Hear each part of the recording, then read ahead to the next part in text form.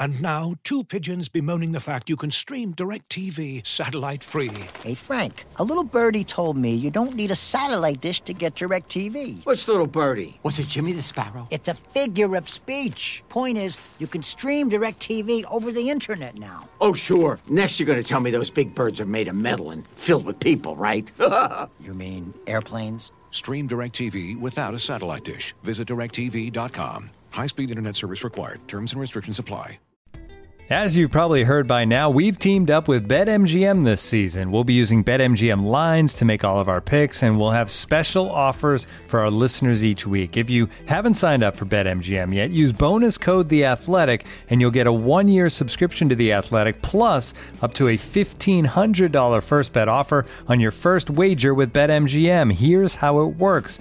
Download the BetMGM app and sign up using bonus code The Athletic. Make your first deposit of at least $10. Place your first bet on any game and claim your voucher for a 1-year subscription to The Athletic.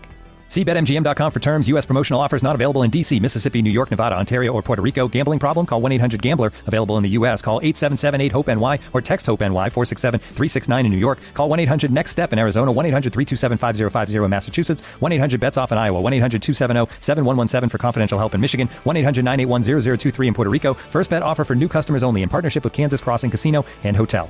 Don't forget, if you haven't signed up for BetMGM yet, use bonus code The Athletic, and you'll get a 1-year subscription to The Athletic, plus up to a $1,500 first bet offer on your first wager.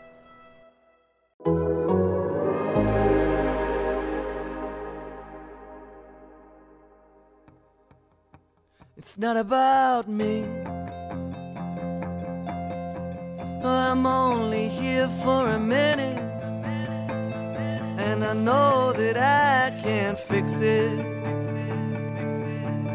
I can help even just a little bit. Won't you let me try? Hello and welcome to the latest Laz and Powers. I'm Mark Lazarus of The Athletic, joined by Scott Powers as always.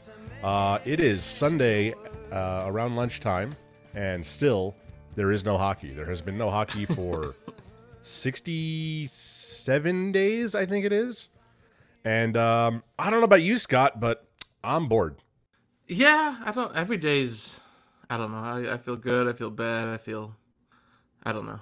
Yeah, I'm, today I'm doing okay. I had a decent little, I'm telling you, the best idea my wife had throughout this whole thing was we got like a NordicTrack. We were looking at like the Peloton and different things, and I liked the NordicTrack because it had like courses, you could pretend like you're riding through the mountains or whatever roads of different parts of the world. So I've become, my eating habits need to change for me to see real results, but I'm getting up in the morning and I'm working out, and in some ways it's probably saving my life and helping my health in some ways, but I find when I don't ride the bike and I'm kind of a sloth all day and I don't leave the house, those days are bad. So sleeping and working out have been the focuses. So let me give you a glimpse into how pathetic of a human being I am as a quote-unquote man. We have an exercise bike. I've had it for years. It worked fine for years ago until we started going to the gym on a regular basis. I pulled it out the first day of quarantine. I pulled it out because our gym was closed, and one of the pedals just came off. And it's been 63 days, and I can't figure out how to get that pedal back on. I don't understand it. The threading isn't working of the screw. It just won't screw on. I've tried 10WD-40. I have used a rubber mallet. I have screamed and cursed at it, and I can't get that thing to work. So we have an exercise bike in the basement, and I can't use it. Thankfully, we live right by a bike trail, so I've been going for runs every morning or every other morning. And then the other mornings I do like that Patrick Kane workout stuff I did with Ian Mack a while back, which is just endless lunging and planking and things like that. So I'm trying, but yes, I very much miss my gym. I've gotten into it. Like I want to do this all official, so I got the bike clips and all those things, and I finally put in the pedals today, and I was able to get myself in, but getting myself out, I didn't really understand. I should have looked up some directions, but I had to call my wife to kind of explain how to get my feet out of the pedals. So, it's been good. It's been good challenge, at least for my for my health. And then you went and sent me a whole bunch of Montreal bagels, which is going to make me gain like 30 pounds because I've already had like 10 of them. Well, share some with the kids too. I saw someone had tweeted out that they delivered, and I know there's a bit of a battle with you in New York and Montreal bagels, and I wasn't really sure how to send you New York bagels or what sort. So I thought this would, I thought it'd be a nice. It was nice. It's funny though. I get like a Facebook ad every now and then for like Essa Bagel, which is one of the good New York bagels, and I clicked on it one time, and it's like $100-something to get like a dozen bagels delivered. It's ridiculous. Yeah, it's crazy. Yeah, What a scam. It wasn't that much, so it was. Yeah. No, I hope not. Yeah. No. So let's talk a little bit about hockey for what little we have, and then we're going to get into some questions, which will be fun. It'll be a lot of kind of career-type questions and random things. Pierre LeBrun, who has just been absolutely crushing it this whole pandemic, has another tweet to this morning that the 24-team playoff model continues to gain some ground and seems to be the likeliest situation. I mean, can you imagine the Blackhawks being in the playoffs this year? Yeah, I can't imagine that every team is exactly happy about that, but for the Blackhawks, I'm sure they'll take it. And yeah, I mean, anything can happen, right? Like, if you have a bunch of European players who've been skating throughout all of this, or like there's going to be such a they'll have some time and they'll have a training camp, but I feel like things are going to be so different in who the best teams are, and maybe it reverts to who the actual best teams are, but. Teams are getting healthy, and yeah, certainly players have been skating throughout this, or who's been working harder, and all these different factors that could play into some success. And obviously, hockey's a little luck, and you get the right goaltending, and if Crawford's playing like he was toward the end, and yeah, who knows, right? Like it just. I think also if the Blackhawks have obviously committed so much to all these young players, and to get those guys playoff experience, and from the organization to say they've made the playoffs and draw some crowds and even businesses, if I guess that's the weird thing too, is if there's no fans, and I'm not sure what bars will be able to do, because it's such a even doing that story in the Pony this week, they had said that the Blackhawks' lack of success the last 3 years had really affected them, because they had relied so much on Blackhawks playoff crowds that I guess that's one other element too, is that if there's playoffs and you can't have mass amount of people at bars, it certainly changes that. Yeah, from the Blackhawks perspective, yeah, I'm sure they embrace it. Other teams probably think it's Blackhawks and a few teams were probably a little bit too far out of the picture to say that they're realistic contenders, but yeah, it's certainly building up steam. Yeah, I mean the argument against it is a 20-team system would make more sense, because then you just have one playoff play-in 3-game series in each division essentially, and then you're down to your normal 16. The 24-team does kind of smack of trying to make sure you get the Rangers and the Blackhawks and the Canadiens and some of your biggest franchises. But on the other hand, I mean, if you do look at the standings, any team with any whiff of a playoff chance was in that 24 team. I mean, the Blackhawks are 6 points out with 12 games to go. They're probably not making that up, don't get me wrong, but it's not beyond the realm of conceivability. So, I mean, the 24 team kind of nobody really gets to bitch and moan that they got left out of a 24-team format, whereas a 20-team format, there would have been a couple of teams right on that bubble.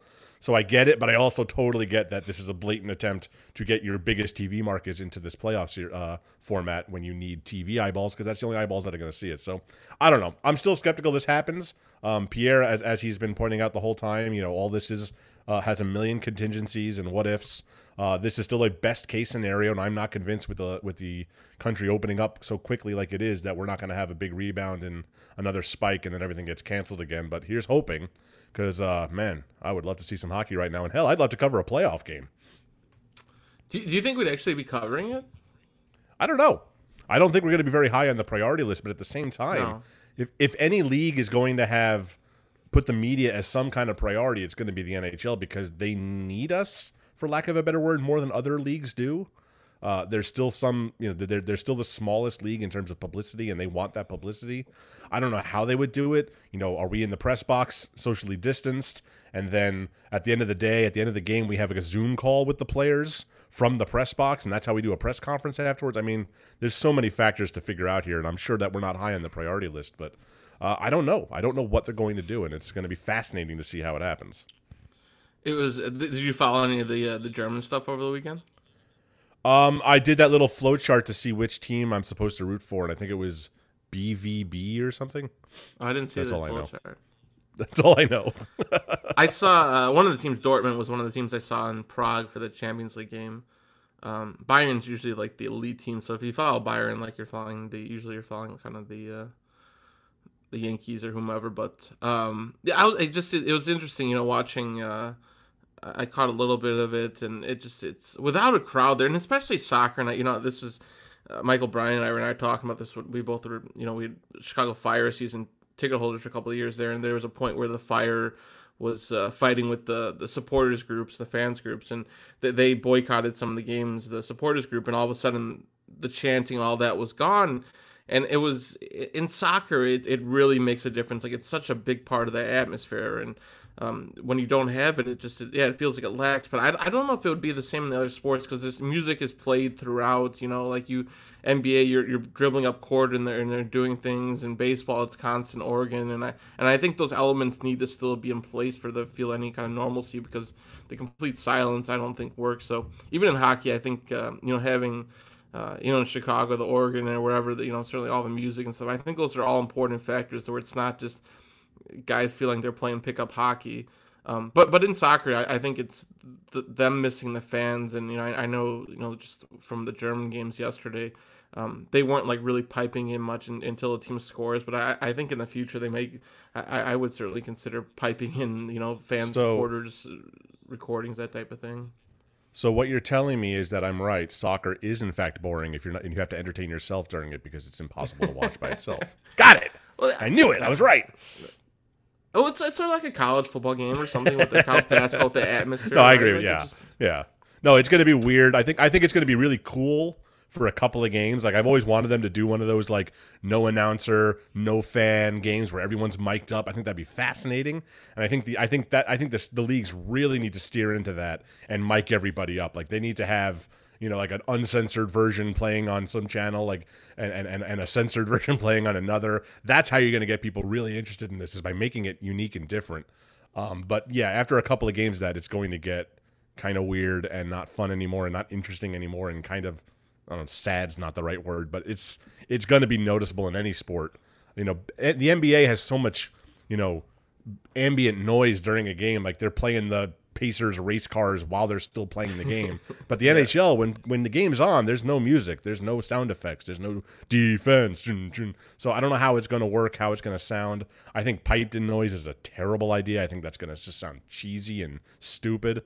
If it's going to be no fans, then just have it be no fans. You can play music if you want, but don't put in fake crowd noise. That's just going to be awful. Well, I think for soccer it makes sense because usually you have certain chants and stuff. So if you had recordings of like your supporters group chanting and stuff, like, I think, like, because it becomes sort of that background noise, but it's like it's constantly going on. In hockey, it's a little bit different because it's like you don't want to have like applause like when they score a goal or a nice play, all of a sudden you hit the applause button. It's going to sound like a sitcom in the 90s or like a laugh track. Yeah, exactly. If I'm a player, there's no way that I want to be mic'd up and not to have, those guys can't control themselves. And I mean, we anytime that we get a glimpse of them uncensored, it's wakey, and like these are the things that I think are. There's going to be homophobic things said. There's going to be some really bad things said. You're right, but that's what I would want to hear as a fan. Like, that's a way to drum up interest. Everybody loves the NFL when they mic everybody up, and maybe that's how it is. Maybe you play the game and then like 3 hours later you have it kind of cleaned up. Duck sound over the curses and play a replay of it. Then I don't know, but they have to figure out a way to make fanless sports interesting, and that's one way to do it. Well, I mean, the commentators will still be there, so I mean, there's still that element, right? Yeah, that's true.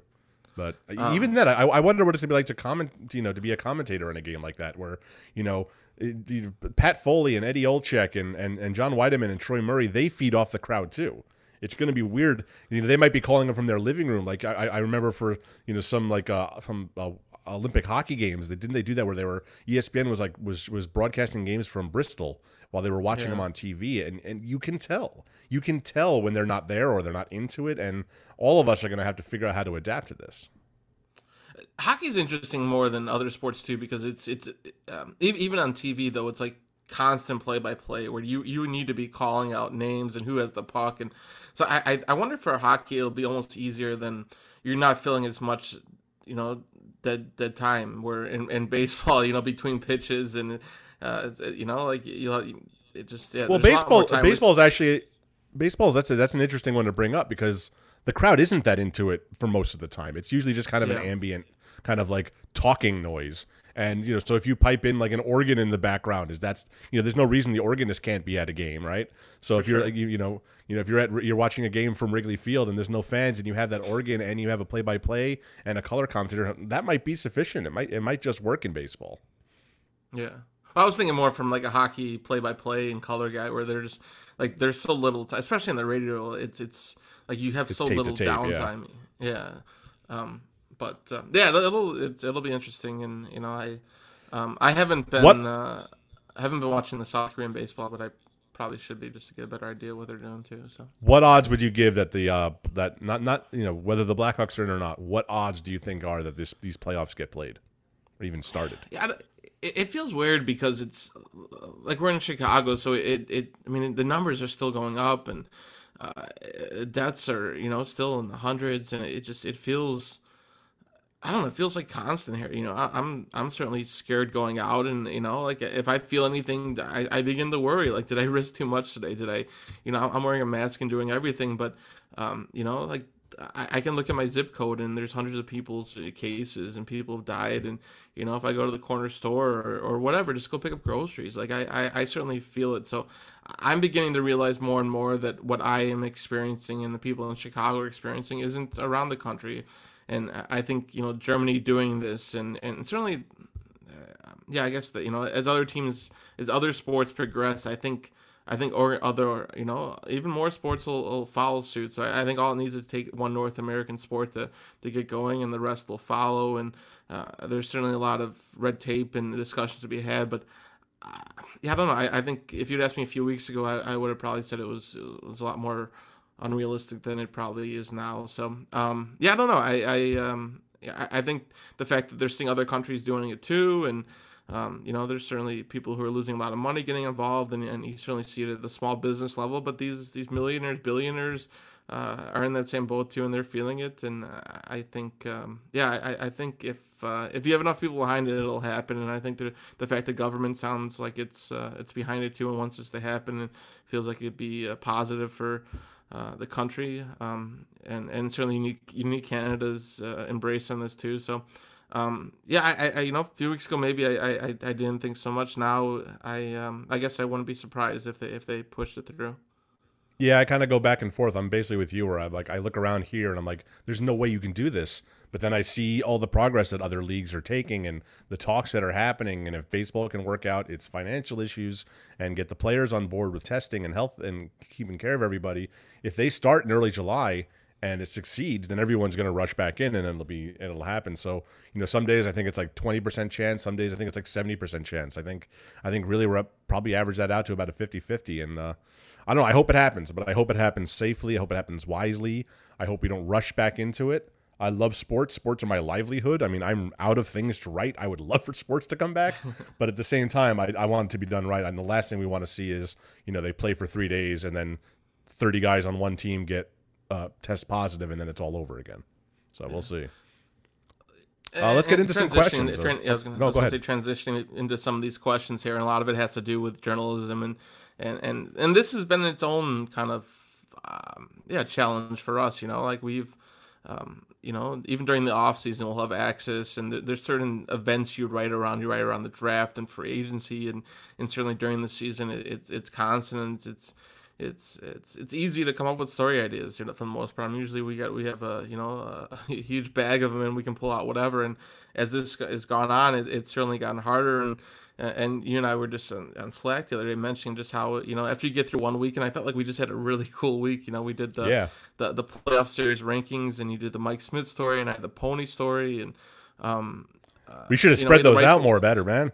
Yeah, I know we should have. The Ice Sox, the fact the AHL season ended, it kind of gave us something easy to write about. But then it's like, oh, what do we do next week? Because we put all this effort into doing this, and now it's the hurdle of the next week and trying to duplicate that or to have some kind of consistent Blackhawks coverage. Because part of it is that I don't think the Athletic expects us to write every day, but part of it is like you want the Athletic to exist from a year from now. You want to help everyone out, and especially in media and being a sports media company, that there's no given that sports will be back, and there's no given that the Athletic will exist forever if sports don't come back sooner than later. So I think there's that, at least on me, it feels like it weighs on me a little bit to contribute and have successful stories that people want to read, Sure. and obviously subscribe to, and we need sports to come back sooner than later, but sort of help carry the weight while there's this downtime. Yeah, and I think like you said, I think we've done a good job of coming up with things to write about. But can we do this for 7 more months? Like, how much 2010 stories can we dig up? How many random things can we write about it? I've actually, it's been kind of fun in a way. It's been a challenge, and we've come up with some really good stuff. And I think our coverage has been great. I remember back when I worked at the Sun-Times. I mean, that's not how it was in the off season. I disappeared. It was great. Yeah. It's a great fringe benefit of working that kind of beat where I wrote every single day for 7 to 9 months, depending how well the Blackhawks did. Every single day, I worked 29, 30 days a month. Some days I would have 3 or 4 stories, so I'd write 45 stories a month. And then in the summer, I would get to disappear, come back up around draft time, follow through till the free agency, and then disappear again until training camp. That's not how it works for us. We're a sports media only company, so we have to write all off season long. And last off season was my first time with the Athletic going through that, and it was fine. It wasn't that hard to come up with stuff. The Blackhawks won the draft lottery, that created a lot of interest in that, and then there's always free agency, and then you can kind of screw around with silly stories in July and August, and then all of a sudden hockey's back. This is a whole different animal for me. I mean, you and I have never been through anything like this where we have to keep generating stories, #content, for an indefinite amount of time with literally no access. The Blackhawks are still on complete lockdown. Their policy right now is, Stan Bowman's not available. Jeremy Colleton's not available. No players are available. We have players' cell phone numbers, but they all abide by the rules. And, they politely text you back, hey, I can't comment right now, hopefully sometime soon. So with literally no access, this job gets harder and harder as the weeks go on, and we're writing the kind of stories you can write without access. But it would be great if I could just talk to Brent Seabrook and say, hey, man, how's the rehab going? Does this help you? The fact that, the next season's probably not going to start until December, does that make it easier for you to come back from all the surgeries you're coming from? Like, just little stories like that we can't do. So we have to keep writing around it and writing around the lack of access. And what separates us, in theory, from a fan blog or something like that is the access, is that we talk directly to the team. So without that, it's becoming harder and harder to differentiate ourselves. Now, you'd sent me a bunch of the questions to kind of look over that people had asked us, and I was thinking about our coverage and how we do things, and it obviously helps that we've both been on the beat for 7 years now, and that we have some of these relationships, and it's allowed us to do the stories and make calls. But I if we were early, if this would have been early days, like, it certainly would have been more of a challenge. And it's been nice. On the one hand, it's nice having 2 people on the beat, because I feel like there's a little bit less, but it's also like there's less to go around too. And but it's it's been different and challenging, and like I think we've done a really nice job so far. Not to pat ourselves too much on the back, but and I put out we certainly like to talk to Danny Wirtz and Rocky Wirtz whenever they're available, and it sounds like they're not as those two aren't as further behind the restrictions the Blackhawks have placed. And I put out a request to Rocky's handler this past week and just told him that there's a standing invitation for Rocky to join the podcast whenever he wants. And we've certainly requested Danny, and we've been told that they're both busy dealing with things throughout the Blackhawks and the other Wirtz Corporation. So I hope at some point, hopefully, we get 1 or 2 of them on the podcast or in story form or something. But it sounds like they'd be open to having conversations, and obviously they're dealing with the Blackhawk search and I'm sure their own obstacles of this whole thing with their other businesses. But we put out the request, and we'll see. Hopefully down the line we can get those people. All right, that leads us to the first question perfectly. This is from Nate. He says, beat writers provide an obvious benefit for fans. Is there a benefit for the team and owners to allowing beat writers access to the players and coaches? I mean, that's something we've been fighting against for years, just in general as sports writers. The in-house media that all these teams create. Now, if you look at the Blackhawks Twitter site, or Twitter feed and their website, they've got players doing interviews, they've got, in-house stories, they've got the players doing video games. I mean, they have access to these players and we don't. So they have fresh content, for what it's worth, and we don't. And, I think we can all see over the last 10, 15 years that the long game for these teams, and I'm not talking just Blackhawks here, I'm talking about every team in professional sports and even colleges, is to create their own content farms to the point where we're not necessary anymore. 30 years ago, we were necessary. It was kind of a symbiotic relationship where we were free advertising for these teams, and we got the access that we needed to do it, and it kind of worked out that way. Now the teams can see that, in the age of the internet, they don't need us. We're not providing a benefit to them. We're just a long-standing legacy. At what point does that change? I hope that this isn't the turning point. It certainly could be. I don't know if access will ever be the same that it was, if we'll ever be in a locker room again in the wake of this. But it's certainly something that we're concerned about just in general. You talk about any sports writer, and I think and the Washington Post had a story recently about that, and there's a growing concern among all journalists that access is going to be denied or at least curtailed in the wake of all of this. Yeah, the question is, what do they need us for? And part of it is to, I think the leagues and teams realize that they need some sort of objective reporting, and that we do carry some of their message that I don't think people are always willing to believe the team or willing to go on the team website and read features, and that you kind of read it with maybe a grain of salt a little bit, just whether realizing that it's kind of slanted this way. And hockey and certain sports that I think it benefits them in certain markets to get personalities out there and certainly news out there and maybe drum up some business. In Chicago, that's probably less than, and I think we've seen access change probably. It sounds like it changed a lot since, back before they won that first cup. And it's, yeah, you look at overseas too, and you look at the Premier League coverage, and they don't have access to the players often. Sometimes they get the, I think the occasional walkthroughs through the what's it called, the mix zone. The mixed zones, and then the managers, the soccer managers, speak a few times a week, and the access is different, and you certainly see that in the athletic coverage, where the stories are certainly different, where they're not usually player driven, or it's a lot of it's sourced or talking to former players, even to current players, so it's different. So it's I won't name which market it in, but it is, but. I was talking like a year or two ago to let's call it a non-traditional hockey market. And, the local beat writers from the paper doesn't even come to morning skates because he doesn't need to, and, whatever. They'll have practices with no media present whatsoever.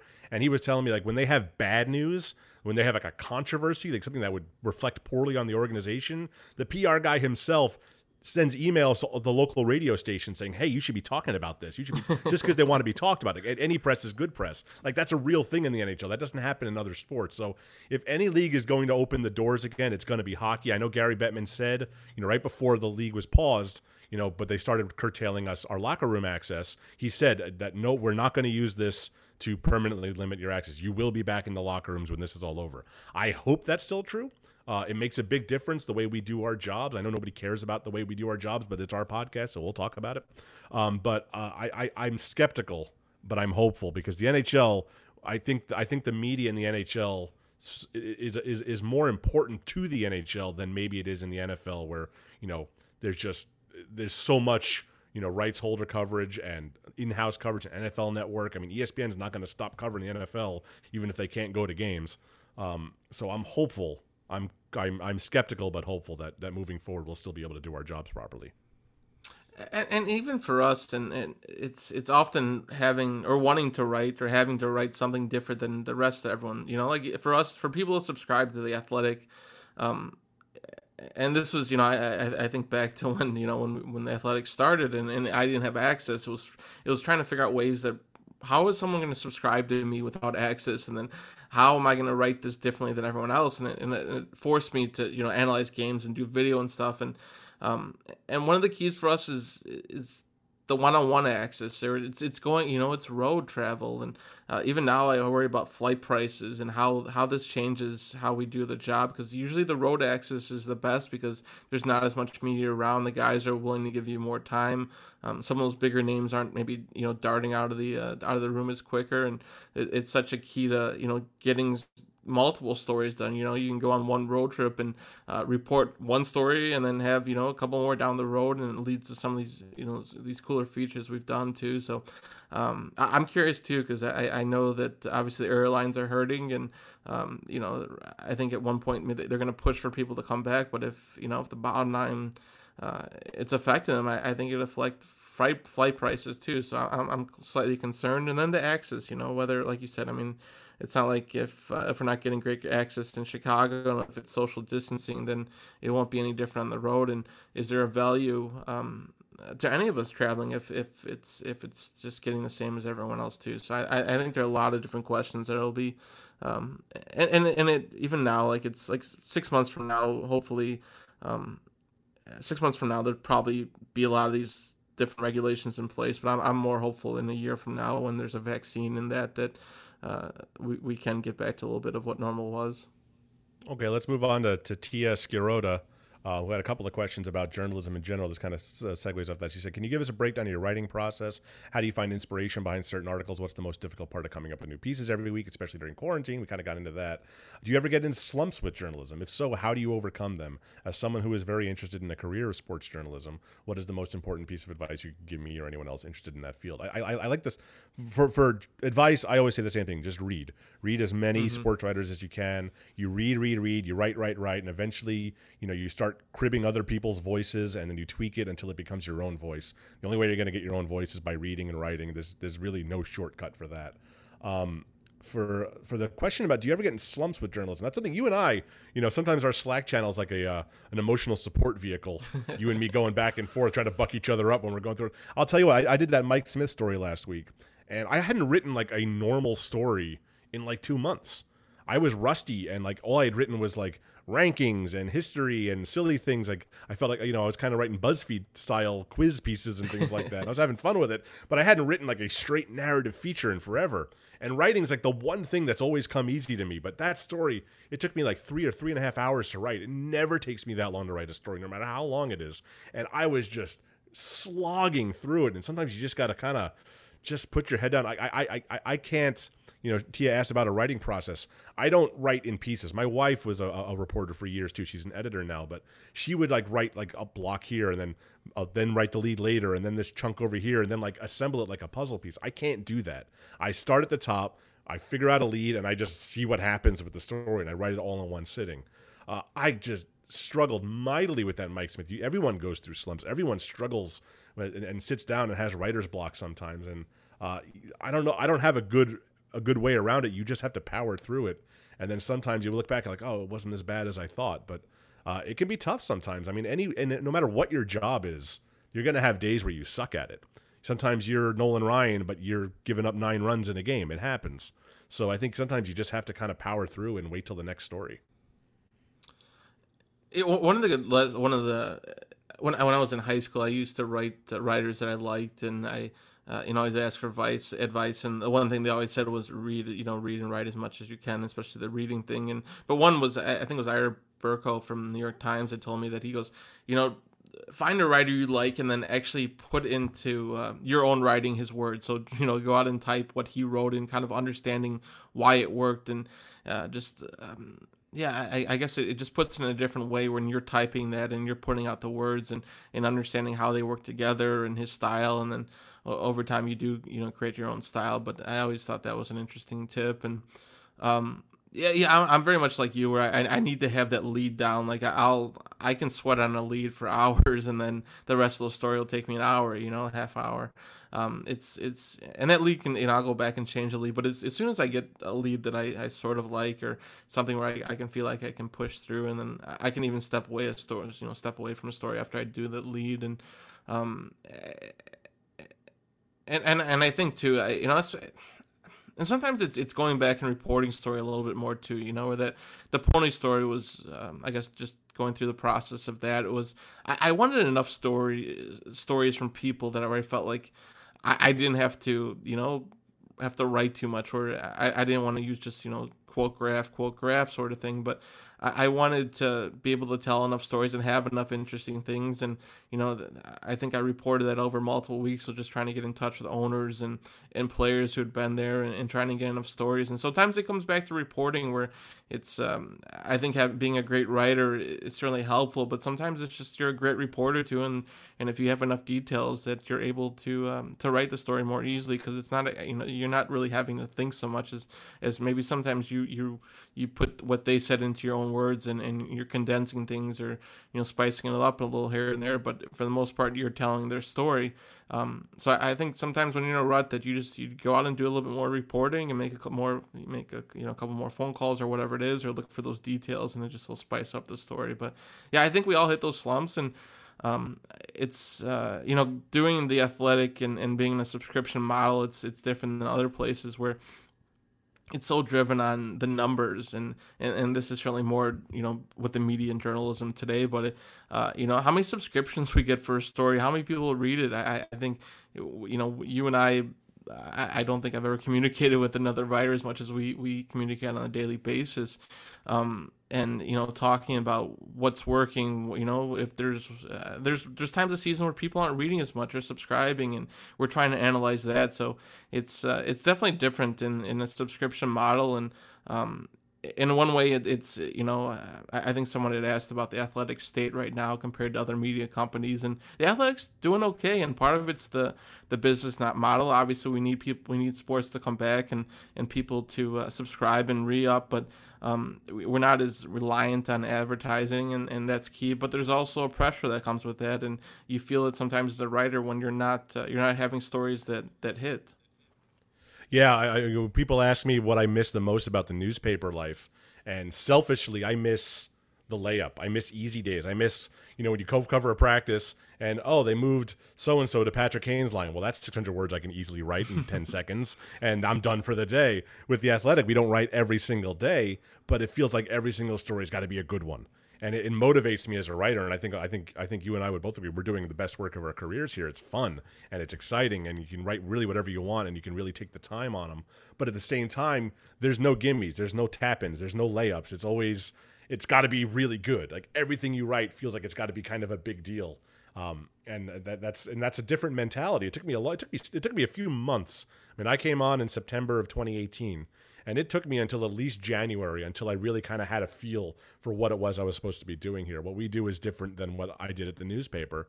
And it's an interesting thing. But you're right. I mean, we do sweat the numbers, and we do. So you can almost think your way into a slump by worrying too much about that. But I think you and I, what we always tell each other in those Slack back and forth is, the overall quality of work will win out in the end. I think that's proving the case is, the reason that you and I are being successful and why the Blackhawks are such a big deal and why we get so many subscribers is because it's not this individual story here and that individual story there. It's the overall body of work. And I think you have to remind yourself of that as a sports writer sometimes, is that not everything is going to be great. You're not always going to have a good story. Sometimes your story is just going to be good enough, and then you move on to the next one like anything else.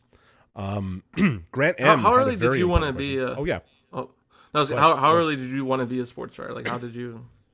That's Southside Pride's question. Yeah, it's really all I've ever wanted to do. I mean, besides like when I was 7 and I wanted to be a baseball player, but like I learned to read basically by reading the sports section of Newsday every morning. I'd run downstairs and I would get the comics and I would get the sports section and I would leave the news section to my parents, and I would read Marty Noble on the Mets, and I would read all these great writers, Sean Powell and Jonette Howard. And that's how I kind of taught myself to read. Once I could put words together, I was reading sports writing. And I think since I was like 11 or 12, it's really all I got. Most kids in high school don't know what they want to do. I knew exactly what I wanted to do. And it's why I went to Northwestern, because it had the three things I wanted. It had a journalism school. It had major sports. Well, at the time, somewhat major sports. And it had a big city that you could kind of access. And that's because I wanted to become a major metro sports writer. So that's why I ended up there. It's like, people ask, what will you do if you're not a sports writer? I have no fucking idea because I'm not good at anything else. Like, I have no marketable skills. I can't even put the pedal back on the freaking exercise bike. I can't do anything else besides this. How about you? Growing up, my dad was a Chicago cop, and I wanted to be a cop. I wanted to be Chips, Ponch and John, and at some point, I must have been in high school or somewhere before that, I decided that I didn't have the personality, that wasn't for me. And coincidentally, my brother became a cop, and he actually just got promoted to Chicago detective now. So congratulations to my brother Paul. But I entered high school. I like sports for my life too. I wasn't a great athlete. I was okay, and I wanted to maybe do broadcasting, and I took a Columbia College offered classes for high school students, and I took a summer class at Columbia College downtown, and it was Megan. I can't think of her name, but she worked at the Light, and she taught it, and it was interesting. But I also realized I didn't have the outgoing personality for that. So my sophomore year of high school at Loyola, I joined the school paper, and from there, I went to some journalism. I went to a journalism camp in Indiana, I think, before my senior year of high school, and I ended up going to IU for college. And it's going back to being a sophomore in high school. This is the thing I wanted to do, and and especially if they're younger people listening to us, feel write to your favorite sports writers, write to your local newspaper, see if they need help or if you can do anything. And it's certainly a little bit different of a field than we came up in 20 years ago. But as a senior in high school, I wrote the Pioneer Press and asked if I could cover anything, and they let me cover the local high school, Taft High School. And someone gave me a beat, as a 17, 18-year-old, and when I came home from college, I freelanced for the Daily Herald and the Tribune for a little bit, and there's not as many of those opportunities, but with the internet now too, there's a lot of ways of writing. And I was actually just thinking about, you and I did when I had that Talk About Sports Writing podcast, and I think they're still up in the SoundCloud, that if anyone's kind of nerdy and geeky about this, if they want to listen to us more, that was a fun talk, yeah. To talk more about journalism, I think there's the podcast was called Talk About Sports Writing, and I did one with Laz and Rick Tallender and some other people too, and maybe something I can pick up down the road. But yeah, I don't know what else I do either. I thought about I like music and all these things, but they all feel like just fun hobbies and passions where I'm not sure I could ever translate to a real career. Yeah, I don't think watching Love It or List It marathons is a skill, but I'm really good at it. Grant M. has a very important question. If you could punch one person in the face without any repercussions, who would it be? I'm not legally allowed to say because I don't want the Secret Service bouncing on my door, but how about you? Man. God, I'm really a pacifist. That's fair. That's fair. You could be above it. I'm not above it, but you could be above it. See, the key here is that without any repercussions, because I can throw a punch, but I sure as shit can't take one. I didn't put enough thought in that. Give me. By the end of the podcast, I'll give you an answer. All right, well, this one will be right up more of your alley. Handsome Johnny asks, well, what are the concerts or festivals you were looking forward to the most that you probably won't get to go to? I had The Sounds, which is a Swedish rock band that I love, one of my probably 5 favorite bands. And every time they've been in town, they come to town once every other year or so. I'm always on the road. And they were going to have a show in Chicago on, I think it was May 5th. And I was so excited to go. And, of course, that got postponed. And, of course, I haven't gotten my money back yet either. Funny how that works. But I'm not a festival guy. Are you a festival guy? No, I used to go to a little bit. I go to Pitchfork, and I've been to Lala one year to see radio. But usually, I don't. The music just isn't loud enough for me, or just the atmosphere just isn't, as intimate as definitely a small venue. You and I had tickets to go see Angelo Knowles by the Trail of the Dead. That's right. I forgot about that. In April. So if hopefully they reschedule, and at some point in next year we can go to concerts. But yeah, I think it's the only concert that I had planned for. So it was you and I were going to go see Trail of the Dead. So and it sucks too. Like this obviously affects a lot of places, but these venues especially, and it just some of these venues probably won't exist when they come back, and it's the bands themselves. I mean, these most small independent bands, they don't make their money off of Spotify. They make it off of touring in front of at a bar in front of 85 people. That's how they make their money. And there's so many people that are really hurting throughout this, and people you don't even think about like that. Yeah, it's yeah, because the industry is so much different now too, where it is that, they put it up digitally, and that's great, but that's how they get their music out, and now they tour over those albums, and I know a lot of bands that were going to put out albums here in the present, they're holding them back because there's really no financial gain to put out an album now and then not be able to tour around it. So um, hopefully, my hope is that, obviously a lot of this exists, but also that maybe, when this is all over, there's a lot of great projects and a lot of creativity that comes out of this, where this additional time is, how it's affected us in writing, and certainly, us thinking that we put on some good creative work, that hopefully this artist, whether it's paintings or music or whatever too, that we look back from 5 years, 5 years from now, and saying that was a, massive renaissance, or whatever sort of great period of a lot of art and ideas coming out of it, and certainly, playwrights and screenplays, and obviously they can't put anything to work, but hopefully after all this is done, that we get some amazing TV shows and movies, because I'm certainly sure that a lot of us will be running out of it by the end of this quarantine. Here's a question that just came this morning from Darby. I have not seen this one till now, but an interesting one. What were your first impressions of each other? We started on the very same day, the first day of training camp in 2013, that little 4-day training camp. I think I don't remember. I have a terrible memory for things like this, but I do remember thinking, oh, good, I'm not the only one here who has no fucking idea what I'm doing. Like, I couldn't, I walked into that locker room for the first time and I could identify maybe 6 players by face. I had no idea who half these guys were. Like, Nicholas Hjalmarsson could have punched me in the face and I wouldn't have known it was him. So I remember being really nervous. I'm like, at least I'm not the only one, because you look around and Chris Cook and Tracy Myers and Tim Sassone, they've been doing this forever and they know everybody and everybody knows them. And I'm just like this awkward doofus who was covering high school sports, a couple of weeks earlier. And it was intimidating. And I remember that's the only thing I remember, is thinking that I'm not the only one, at least. Can I punch Margaret Thatcher? Is that possible? Does that work? Sure, go nuts. No repercussions. All right. I think she was the cause of some Irish people dying. So, and certainly had of a lot of yeah.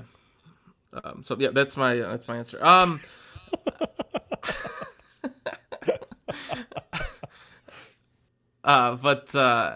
Yeah, I'm not sure if this was the way that things really went or how I was thinking, but I look back at the time and I'm sort of embarrassed of the person I was in some ways. And I had this opportunity to cover an NHL team, and my daughter's watching. You weren't thrilled about it. No, I was hoping the lockout would last forever. And I knew that I was going to cover hockey when it was over. And hi, Maeve.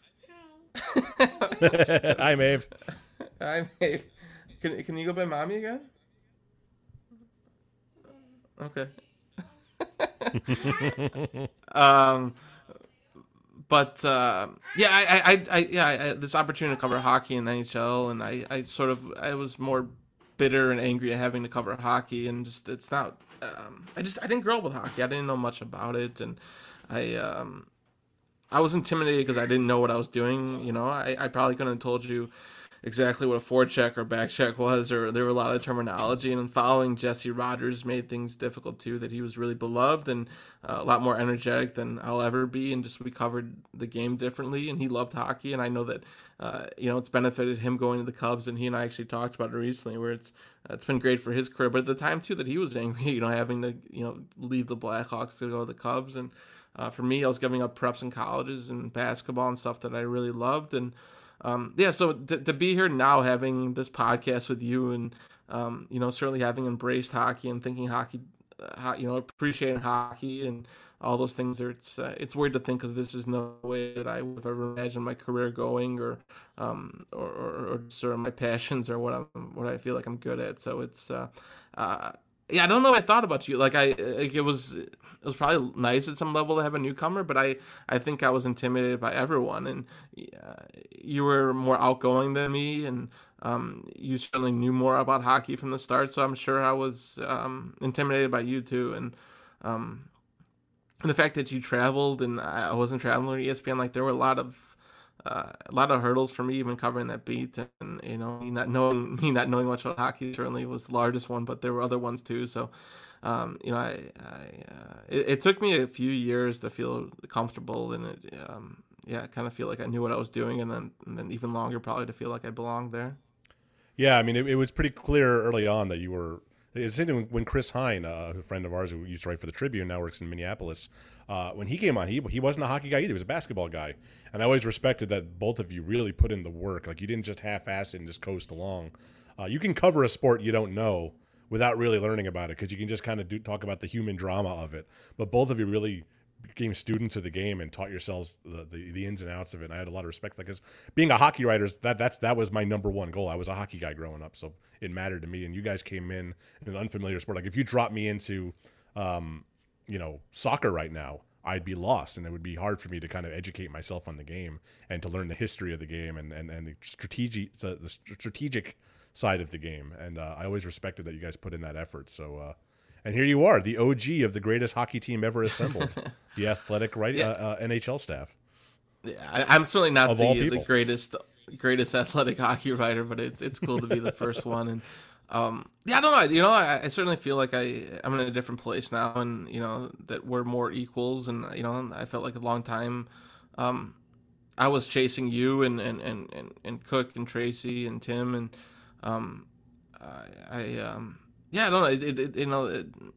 Having you, when Adam Hansman talked about bringing you on the beat, or talking about who to bring on the beat, and you were certainly the first choice, just because, I knew, one, that you'd fit here, two, that I knew that we get along, and I just saw that a way that we can complement each other, and I feel like that's been the case. So it's it's even to have two people on a hockey beat, it's a lot different than even what we've seen in a lot of markets. So I feel like it's been an evolution in the fact that we both stepped into that beat from the first day, and here we are. I guess what January would have been 7 years, right? So 8 seasons. Yeah, 8 seasons, crazy. So it's been a ride. So it's again, like, if you told me 7, 8 years ago that I'd be covering hockey still and enjoying myself, I probably would have told you to fuck off, or punch them in the face, for that matter. All right, I think we've gone long here, so we should probably get out of here. That's the funny. I could talk hockey all day, but I really like talking sports writing and journalism and the state of the industry. I'm a big nerd about that. I want to, I love talking shop about this stuff, and I want to teach someday, and so it's fun. I enjoyed it. If anyone has more questions. Well, I was going to say, if anyone has more questions, certainly reach out to us, and we're both pretty good about. And we've got a lot of time on our hands. Yes, very much. All right, till next week, when hopefully there's a little bit of hockey news to talk about. I'm Mark Lazarus. I'm Scott Powers. See ya. Won't you let me try?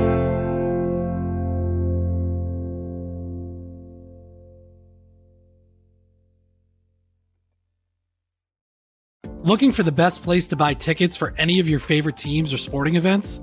We've got the spot. Our partner, StubHub, has been the leading ticket marketplace in the world for over 20 years, providing a 100% guarantee with every order.